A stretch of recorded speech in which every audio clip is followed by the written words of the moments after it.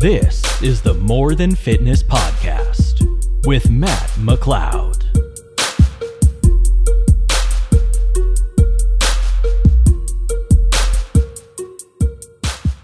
All right, motherfuckers, this is the third time I've tried to record this podcast.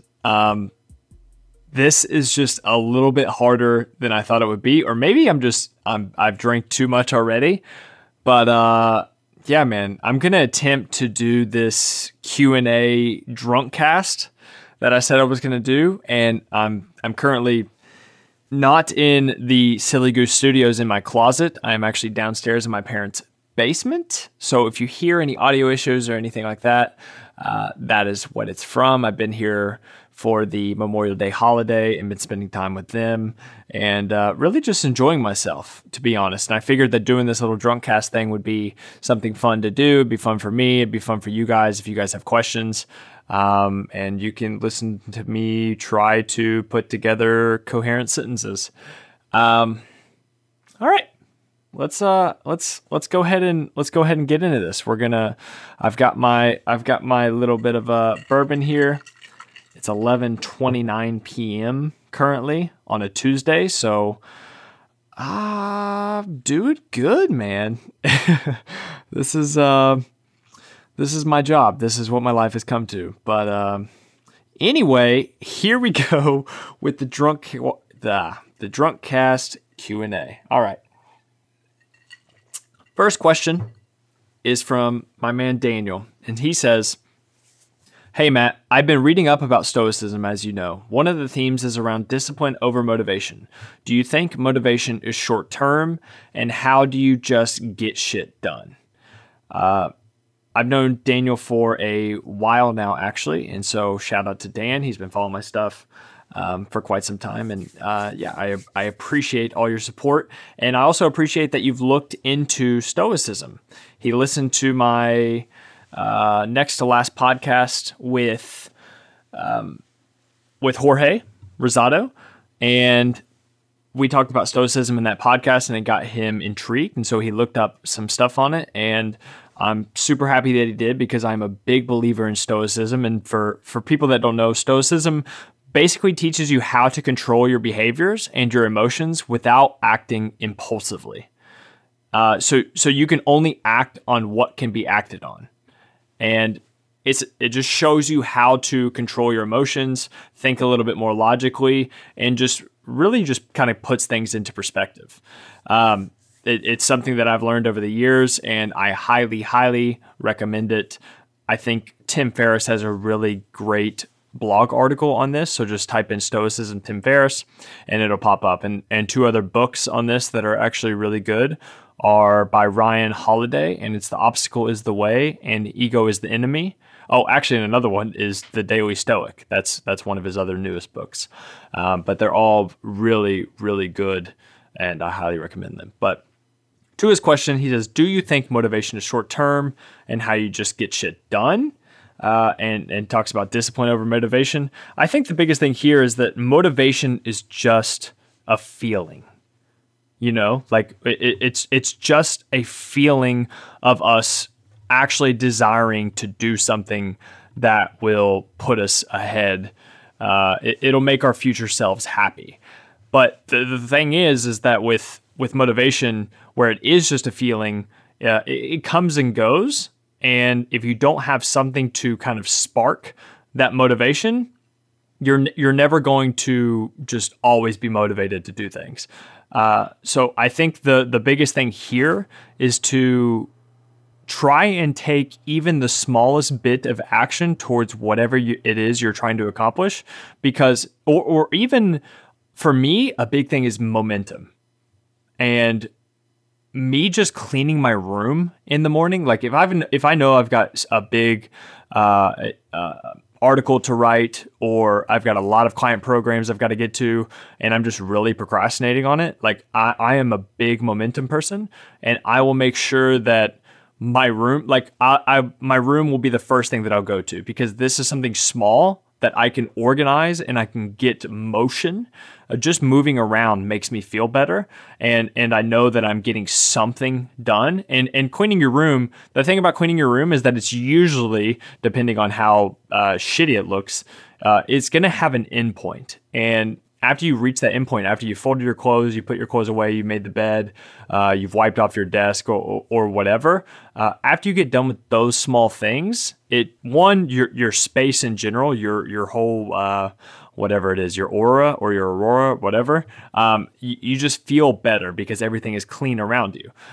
And then from there, you can kind of try and keep this momentum going and go straight into work. So don't clean your room and then just sit there and then get on Instagram. Like, go from one event to another. I think that's the biggest thing. And obviously with motivation, it definitely is going to be short term, but you've got to do what you got to do. You know what you need to get done each day. So making even just a small list of your priorities that you want to get done for the day, that can be something huge because you have something tangible in front of you that you need to get done. And whenever you get done with it, you can cross it out.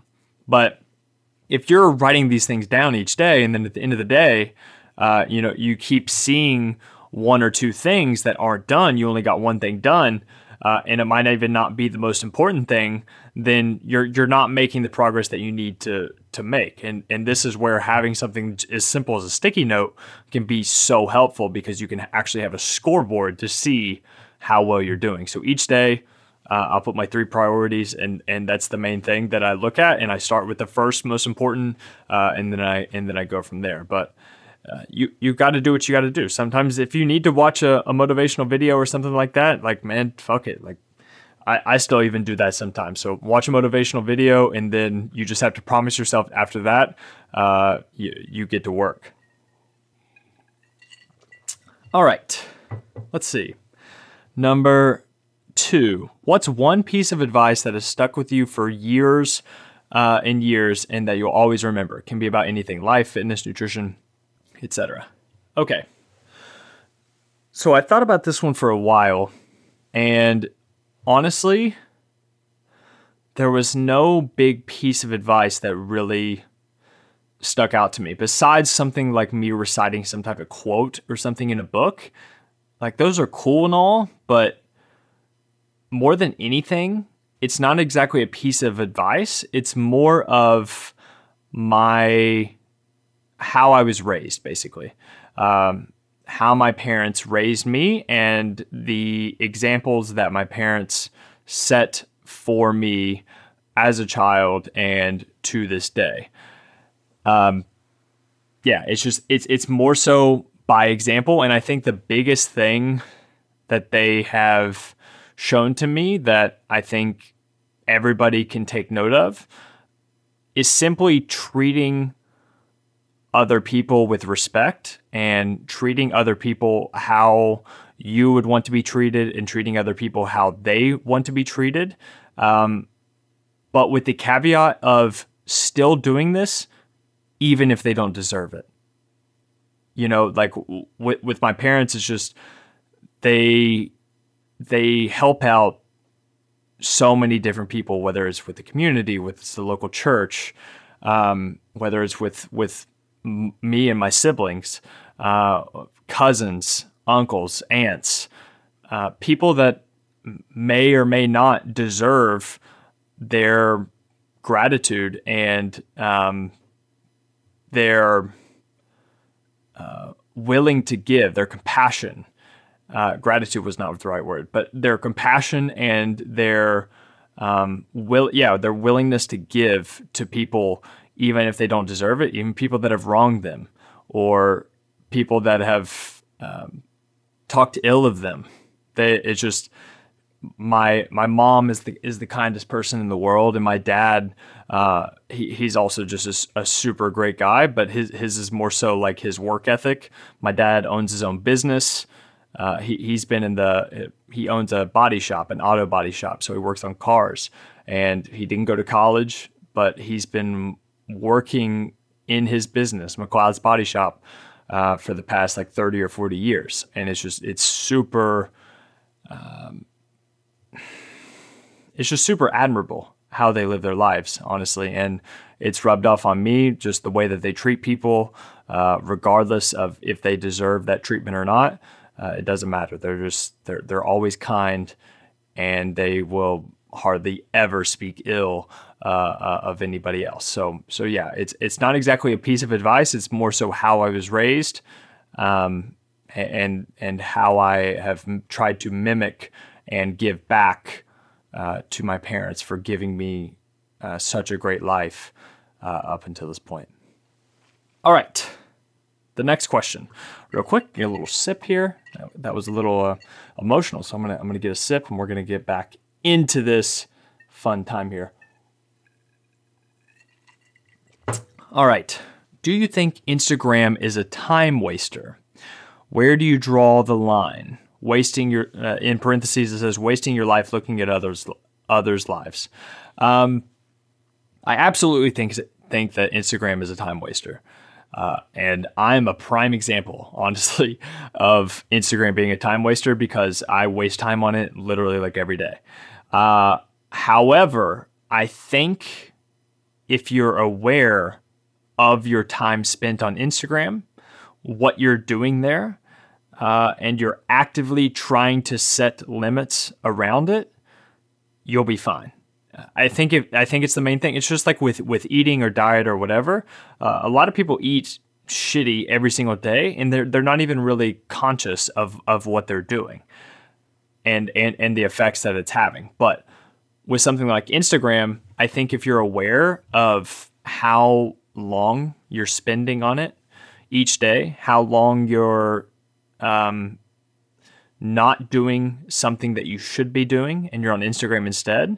And also the people that you follow is super important to consider, because if you're following a ton of people that you're not feeling great after you see their post, you're like, something needs to be changed there.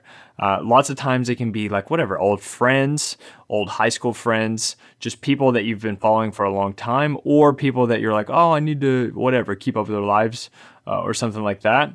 Or it could be celebrities or models or whatever. Just there can be so many different instances where you just feel shitty after you read someone else's post. And it could be negativity. You could be comparing yourself to their body or their success or what they have, or whatever. But something along those lines, if it's not making you happy as you scroll through, or interested or intrigued, or whatever, any positive emotions, if it's not eliciting those effects, then you need to reconsider following those people. So I do think that Instagram is a time waster. However, I think if you actively manage it, it's totally fine. And Instagram has, as far as my business, has been amazing.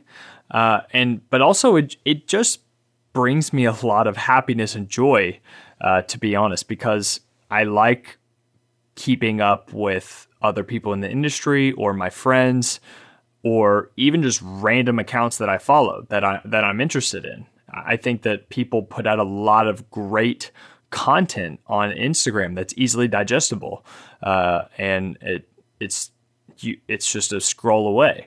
But of course, this can be really tricky. But Instagram brings me a lot of joy, and I think as long as I'm aware of what I'm doing and how I'm using it, and striving to at least manage it a little bit better every single day, then I think I'm on the right track. All right.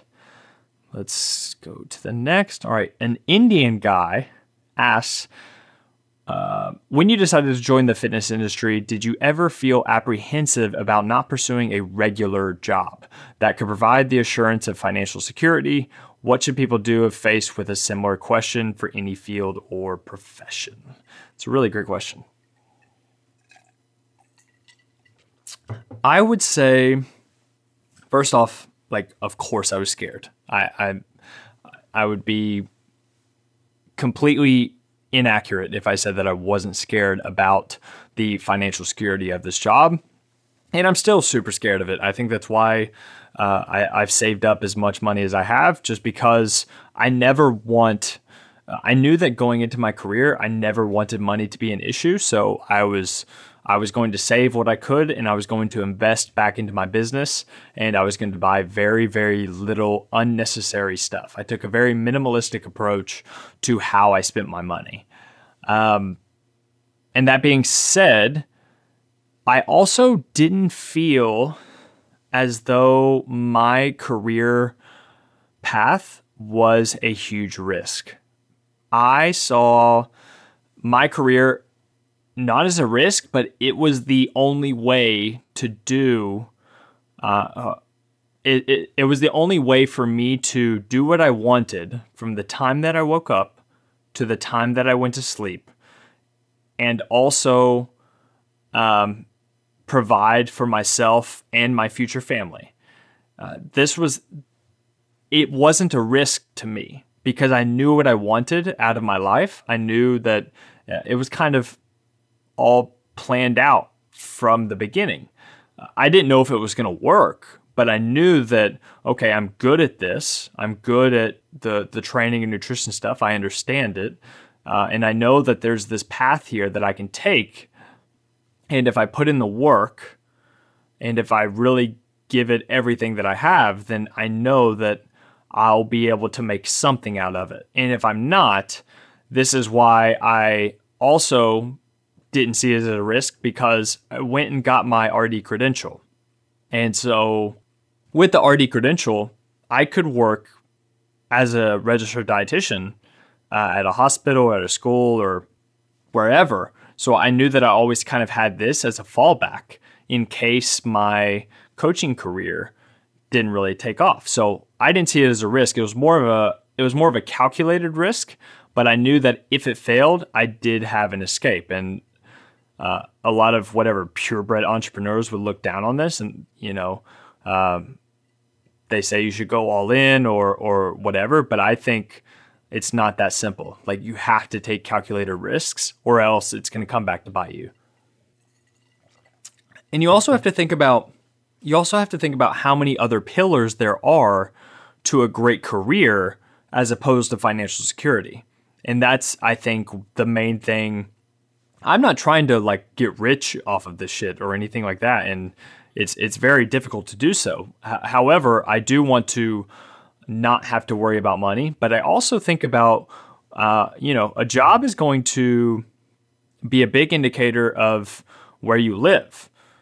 So how close to you are how close are you to your family, or how close are you to your friends? Are you able to live around them, or does your job require you to go somewhere else? Who do you work with? This is something else that's huge. I mean, you're going to see these people every day for hours a day. So who you work with makes a big impact on your life as well. Where you work. So flexibility for me is huge. I want to have the freedom of, I just need a Wi-Fi connection. If I have the Wi-Fi connection, I'm good to go. And then fulfillment, of course, helping others, creating content, being able to do what I want to do from the time I wake up to the time I go to sleep. That's huge for me. And also growth. So what's the ceiling on your growth? Are you stuck at a salary per year, or are you able to build on top of that and do other things? That's another huge thing to consider. But that's a really good question. The next one is from Hallie, I believe is how you see it. Maybe it's Haley. Hallie. Why do people purposefully arch their back in what looks like a very uncomfortable manner when they do bench press? It's a good question. It's simply for safety purposes. So it allows you to puff out your chest a little bit more, and it allows you to retract your scapula. Wow, here we go. It allows you to retract your scapula and externally rotate your shoulders. And it just puts your shoulders in a little bit safer position compared to if your back was completely flat on the ground. It also allows for a little bit more stabilization, and it decreases the range of motion, which is also huge. So it decreases the distance traveled from the top of the movement to the bottom of the movement if you arch your back. All right, let's see. The next question is from Kyle.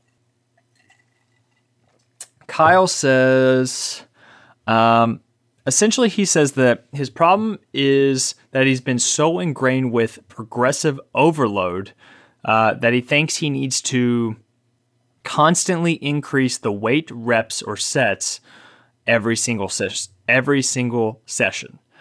He's been lifting for 4 years now, and this has been a real bit of anxiety for him, actually. So if he's not able to hit 5 to 10 pounds more on his deadlift from the week before, he feels like the workout is a failure. And this is simply just not understanding that there's so many different ways that can be considered progressive overload. So increasing your weight is 100% a way to progressively overload, but also increasing just one set from the week before, or keeping all the sets and reps the same, and just getting one extra rep on another set. I think you need to not think so large as far as increasing the weight 5 to 10 pounds per week, and look more so like even just one extra rep on one set compared to last week. Like, this is still progression. I think you also need to consider the range of motion, the technique of each rep. If you had better technique from this week compared to last week, that's still considered progressive overload because you're using the same weight, the same reps, the same sets, but you're just controlling the weight better. And that's going to be huge for progressing, sustainable progression over time. Another thing would be shorter rest periods. So if you're normally resting about 120 seconds per set in between sets, just try going up to, or if you want to progress from week to week, so let's say you do 135 for 8 reps on week 1 with 180 seconds. And then week 2, you're going to do 135 pounds for 8 reps, except with 120 seconds. So just shortening the rest period, but then doing the same, the weight, the sets, and the reps, that's going to be another form of progressive overload. Adding a pause in between reps, that's going to be another form of progressive overload. Better mind to muscle connection. These are all things that you can do without adding weight to the bar that are going to be considered progression. And you have to remember that progress is definitely not going to be linear. You've got to think if you could add 5 pounds to your lifts every single time you went into the gym, like the weight that you'd be able to lift over a 5-year period would be absolutely ridiculous. So that's definitely something to consider as well. All right. Next one is from my boy Ray Ray. Ray Ray asks, what are you currently drinking, and is that your go-to drink? My current drink that I'm drinking is some Blanton's, actually. I decided to pour a little bit of the good stuff for this little drunk cast, and my go-to drink is not Blanton's because it's I think at least $100 a bottle, so no, that's not going to be it. My go-to drink is probably a Woodford Reserve bourbon, and Diet Coke is really good, but I'm also a big fan of a Kentucky Mule. And a Kentucky Mule is the same thing as a Moscow Mule, except you don't use vodka, you use bourbon. So it'd be bourbon, lime, ice, and mint. And that would be your Kentucky Mule. Oh, sorry, and ginger ale. Oh, wait, ginger beer. Sorry, wow, So, ginger beer, lime, ice, bourbon. Moscow Mule. Not Moscow Mule. Kentucky Mule. Holy fuck. All right. Next question. Here we go. If you could get $100 million by gaining 100 pounds, but you had to stay at that weight forever, would you do it? No, I abso-fucking-lutely wouldn't. It's just, no, I'm not going to. So I'm about 200 pounds. I would be 300 pounds walking around. I could not do it. I'm 5'10". It's not happening. I would just be unhealthy, and I wouldn't be okay with that. All right. Jeremy from Winnipeg, Canada. First off, can we just recognize real quick how cool it is that I've got fucking people from Winnipeg, Canada asking me questions. A random fucking kid from Kentucky about... His question is about after he had an ankle surgery 7 weeks ago. He couldn't put any weight on it for 6 weeks, and now he's able to slowly transition to weight bearing with a boot on. Previously, he was trying to gain muscle mass, but after the surgery, he lost a lot of muscle because he was bedridden, and he had no appetite. How do you adjust training and nutrition now that he's able to get back into things? Here's the thing about injuries. The thing about injuries is that you have to focus on your recovery from the injury as hard as you would focus on your training and nutrition if you were 100% healthy. It's just people don't think about how important it is to recover from this injury, and they'll try to work around it. They'll try to work through it. They'll try to do whatever, but it's just making things worse. Obviously, I'm not necessarily talking about this dude because he's got fucking ankle surgery, so it's not the same as some guy just, whatever, he fucked up his hip or shoulder or something, and he's still benching and squatting anyway. But yeah, you have to make sure that you focus on this recovery with 100% of your attention. And I think you also have to start very, very small. Especially with the boot on. I'm definitely no physical therapist, so obviously you'll be working with a physical therapist for this.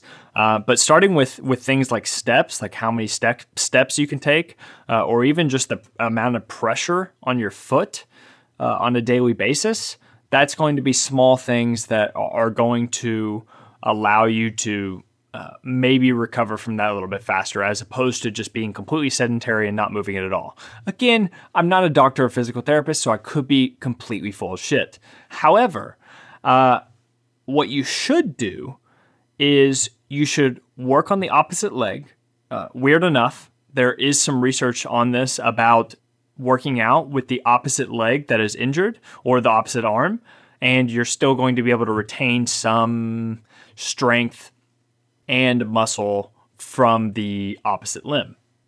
So yeah, definitely make sure that you work on the opposite leg. And another big thing, this might not necessarily apply to you because you have a boot on, but as you progress and you're able to actually lift weights with that leg, something to consider whenever you're injured is slow eccentrics.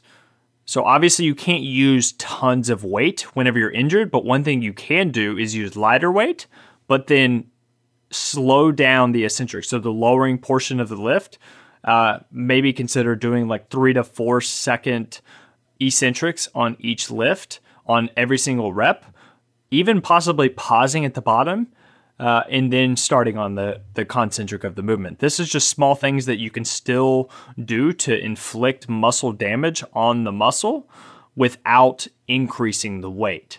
So if you are injured, I would highly recommend to slow down the eccentric, add a pause, and this will just make the exercise harder without adding the weight. Another thing that you can do is work heavily on your upper body. You should be good to go with most things with your upper body, even with a boot on. So I don't think anything should change too much there. But as far as nutrition goes, it's going to be your basic stuff, I feel like, honestly. So of course, making sure that you consume enough protein on a daily basis. I would aim for, depending on your body fat, I would make sure that you aim. I would think, honestly, even whenever you're injured, I think aiming for a gram per pound is usually a good way to go. That's going to be a good general guideline for you to follow. Another thing would be to make sure you get enough sleep. That's obviously going to be a big one for recovery. And for supplements, honestly, you could maybe try like omega-3 fatty acids. I feel like they can help with inflammation and just joints and just shit in general. I feel like it's good for recovery. I'm not 100% sure about that, but I definitely know it wouldn't hurt. Also, I would consider taking vitamin D. As we know, vitamin D is good for bones and shit like that. So taking 1,000 to 5,000 IU of vitamin D per day can be helpful. And make sure you listen to your doctor. I think that would be the best thing that you can do. And also just easing back into things. Rushing into this stuff is not going to be a good idea. Trying to get excited about lifting and working out and stuff again is only going to set you back if you try to push too hard too quickly. So make sure you ease back into things and just really try and think long term on this, because you really want to heal up before you end up hurting yourself again. That's a good question though. All right, next question. How many first graders could you take in a fight? And I cracked up whenever I read this question because I'm hoping this is a reference to Family Guy whenever Peter actually asked his friends how many fourth graders they could take in a fight. And my answer would be the same as Peter's, and it is that I would get into a bathroom stall and kick them as they came in. So every time I would make sure that, because that way they have one funnel coming into me, they're only in front of me, so I could brace myself against the walls of the bathroom, and every time they come in, I could just kick them right in the face. And I can kick pretty hard, so I would say until I got tired is how many first graders I could take in a fight, and then they would just kind of dogpile in on me, and then who knows, I'd probably hit my head on the wall or something like that, but they'd probably bite me and shit. But I don't know. I would have to get in a bathroom stall and I would kick them. Every single one of them. All right. Next question. This one's from Troy. This is from our boy Troy. He's one of, I'm actually helping him out some with his coaching business. But he asks, you just joined the team from the Fast and the Furious. What is your car of choice? This is a great question. And I would have to say, my answer would be a Audi R8. Ever since, I believe, Iron Man came out, I've been in love with the Audi R8. I would have it flat black. I would have black rims. I would have light blue brake calipers, and it would be beautiful. That would be my car of choice. All right. Next question. What can someone do to make you automatically think, I don't like this person? I thought about this for a long time, and I think the main thing that popped out was how that person treats the waiter or waitress. So the help of the business, basically. How do they treat the secretary at the front desk? Or if they're at the bank or something, the first person they talk to, how do they treat them? I think that shows a lot about the person and how they think of themselves and how they think of other people. And yeah, I think that's the main thing that I think about. But also, whenever they talk to you, are they speaking to you or are they speaking down to you? I think that's a very crucial detail that needs to be considered whenever they're talking to you. So are they condescending whenever they're talking to you? Or do you feel like a bother whenever you're talking to them? Things like that. Like anytime people aren't humble or they think that they're better than other people's, that just really, really, really grinds my gears. So yeah, I would say that for sure. All right. We are towards the end here. What's the best way to move on from mistakes in life or fitness?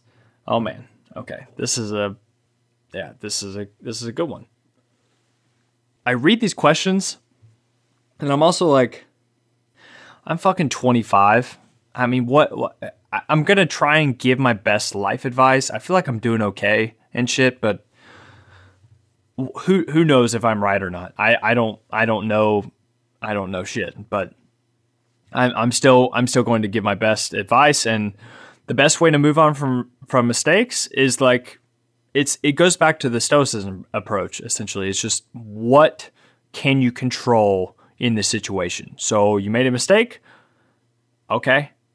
Like, now what? Now what are you going to do? What can you do about this mistake? The mistake happened, but weeping or dwelling on it or making yourself feel worse about it isn't going to be helpful. So you just, what can you do? You've got to focus. Okay, so you made a mistake.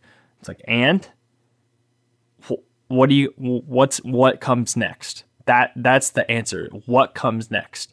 And also, you have to expect them to happen. Mistakes are going to happen. Like, it's almost like you have to consider all the worst variables that could possibly happen, because that way, whenever they do come, it's like, okay, like, well, that's fine. Even just in your life, like, what if everything got taken away? What if you became homeless or whatever? This is something really good to think about, is like, whenever you have anxiety or whenever you are really afraid about something or making a mistake, what's the worst that's going to happen? You know, it's just these, like, literally play it out step by step in your head. And that kind of negative visualization, essentially, can be helpful to prevent you from making those mistakes in the first place. So again, I would look up Stoicism. I think it's great, but with mistakes, it's just like, what are you going to do, man? What are you going to do? All right. Next question. This is the next to last question. We're going to do, yeah, that'll work. Do you think by doing a podcast, you're able to speak/communicate better than before? If you're just listening to this one, you're probably saying no, but it's also because I'm a little bit intoxicated about this whole thing. But yeah, honestly, I really do. I think it makes me communicate better because I've learned to ask better questions and to truly listen to what people are saying. And I know that sounds weird, but actually listening to what this person is saying makes it much easier for me to ask better questions, because just by listening to how they say something, or the pauses between their words, or even better, if you can see their actual nonverbal cues, like their face and their eyes and their mouth, or things like that, that's going to be huge signs as to how that person is feeling about what they're saying, and it can give you plenty of cues on how to be a better communicator. But I think what's highly underrated for speaking better and for talking better is reading and writing. You've got to think, whenever you're writing something, it's essentially articulated thoughts on paper, because you're not just going to write out a bunch of gibberish. You got to think about it in your mind. You can have gibberish going on all the time. You can have just a bunch of chatter, but on the paper, you have to write coherent sentences and syntax, and you have to not include grammatical errors. It's articulated thinking, except in a physical form. And I think that reading and writing, and reading is just kind of the prerequisite to writing, because it allows you to think differently. It allows you to see how other people that you admire write, their voice, how they write in general, their sentence structure, again, their syntax, their grammar, the words they use, all that kind of stuff. It's all important. But yes, speaking to people in a structured but unstructured manner, like I'm doing, it's definitely going to improve my skills, because I have to make sure that I think about what the person wants to talk about next, what I want to talk about next, and what I think that the audience wants to talk about next too. So I've got to make sure that it flows well, and that's what the podcast makes me do. yeah, it's difficult, but I enjoy the hell out of it, to be honest. I really do. All right. The last question here is, if lifting 3 times per week, is full body a good option? I would say 100% yes. That's usually with the people that I work with. If they are going to lift 3 times per week, I usually do full body 3 times per week. Or if they don't give a shit as much about their legs, I'll do upper, lower, upper. And that just allows them to, because you got to think about it. If you're only lifting 3 times per week, do you think it's really necessary to, or do you think it's optimal to just do whatever, chest and shoulders one day, legs the next day, and then back and arms the day after that? It's just you're only hitting each one of those muscle groups 1 time per week, and even if you kill it on those days, there's going to be 7 days until you hit that muscle again, and you're just going to get in a lot more quality volume if you break it up into full body, full body, full body, or upper, lower, upper. Or if you want to emphasize your lower body, you do lower, upper, lower. It just allows you to hit the muscle more frequently and with better volume. Meaning that if you do, let's say you on one day you do 8, or let's say you do 12 sets of legs. By the time you get to that 9th, 10th, and 11th set of legs, you're going to be pretty fucking tired. But if you would decide to switch those 12 sets up between 3 days as opposed to 1 day, so Monday you did 4 sets, Wednesday you did 4 sets, and then Friday you did 4 sets, you're going to be much stronger and have much more quality volume each day if you split those 12 sets up into 4 days. So that's why I think recommending a full body split every single day when lifting 3 times per week, because you're only lifting 3 times per week, so you want to get as much out of every session as possible. That's going to be key. All right, man. That's let me get a last little sip here. That's it. That's going to be the end of this little DrunkCast. And this was really fun. Actually, I had some notes up, I had some things written out, and I just wanted to make sure that I didn't sound like a complete idiot. But I had a lot of fun doing this. And like I said in the beginning, I started this motherfucker like 3 times because I was really trying to get it together in the beginning, but we're here. We're at the end, and honestly, I'm just trying to figure out a way to end this. It's funny, whenever I think about these podcasts and put them together, like I think about the beginning, and then I think about the questions and answers, but then I didn't think about how I would end this. But yeah, I'm just gonna go ahead and say that for everyone who submitted a question, I want to say thank you from the bottom of my heart. Like, it really, in the beginning stages of these podcasts, anybody that is even still listening up until this point, I just really want to say thank you, because I know the podcast isn't huge right now. We're doing good since we started, but I just know that I'm ready to put in the long haul for this fucking podcast. I'm ready for episode like 600. I'm ready for 4 years, 5 years down the road, whenever I've got a decent fan base with this. And I'm just really excited for people to come back and listen to this episode and hear that and be like, oh yeah, man, that's pretty cool. But yeah, I'm just really thankful for anybody listening to this, and for anybody that fucks with my stuff and that gets benefit from the dumb shit that I say on this type of stuff. But yeah, thank you for everyone who submitted questions. Thank you for everyone listening. Thank you for everyone who's supported me along the way. And I think I'm gonna do this again. This was fun. And if you still have a question, that I didn't get to, or if you still have a question that you didn't get to before this aired, please hit me up. I'm always available. Hit me up on Instagram at MattMcLeod6, or send me an email at matt@mcleodconsultingservices.com, and I will help you out there. All right, guys. Thank you so much for listening. I really appreciate it.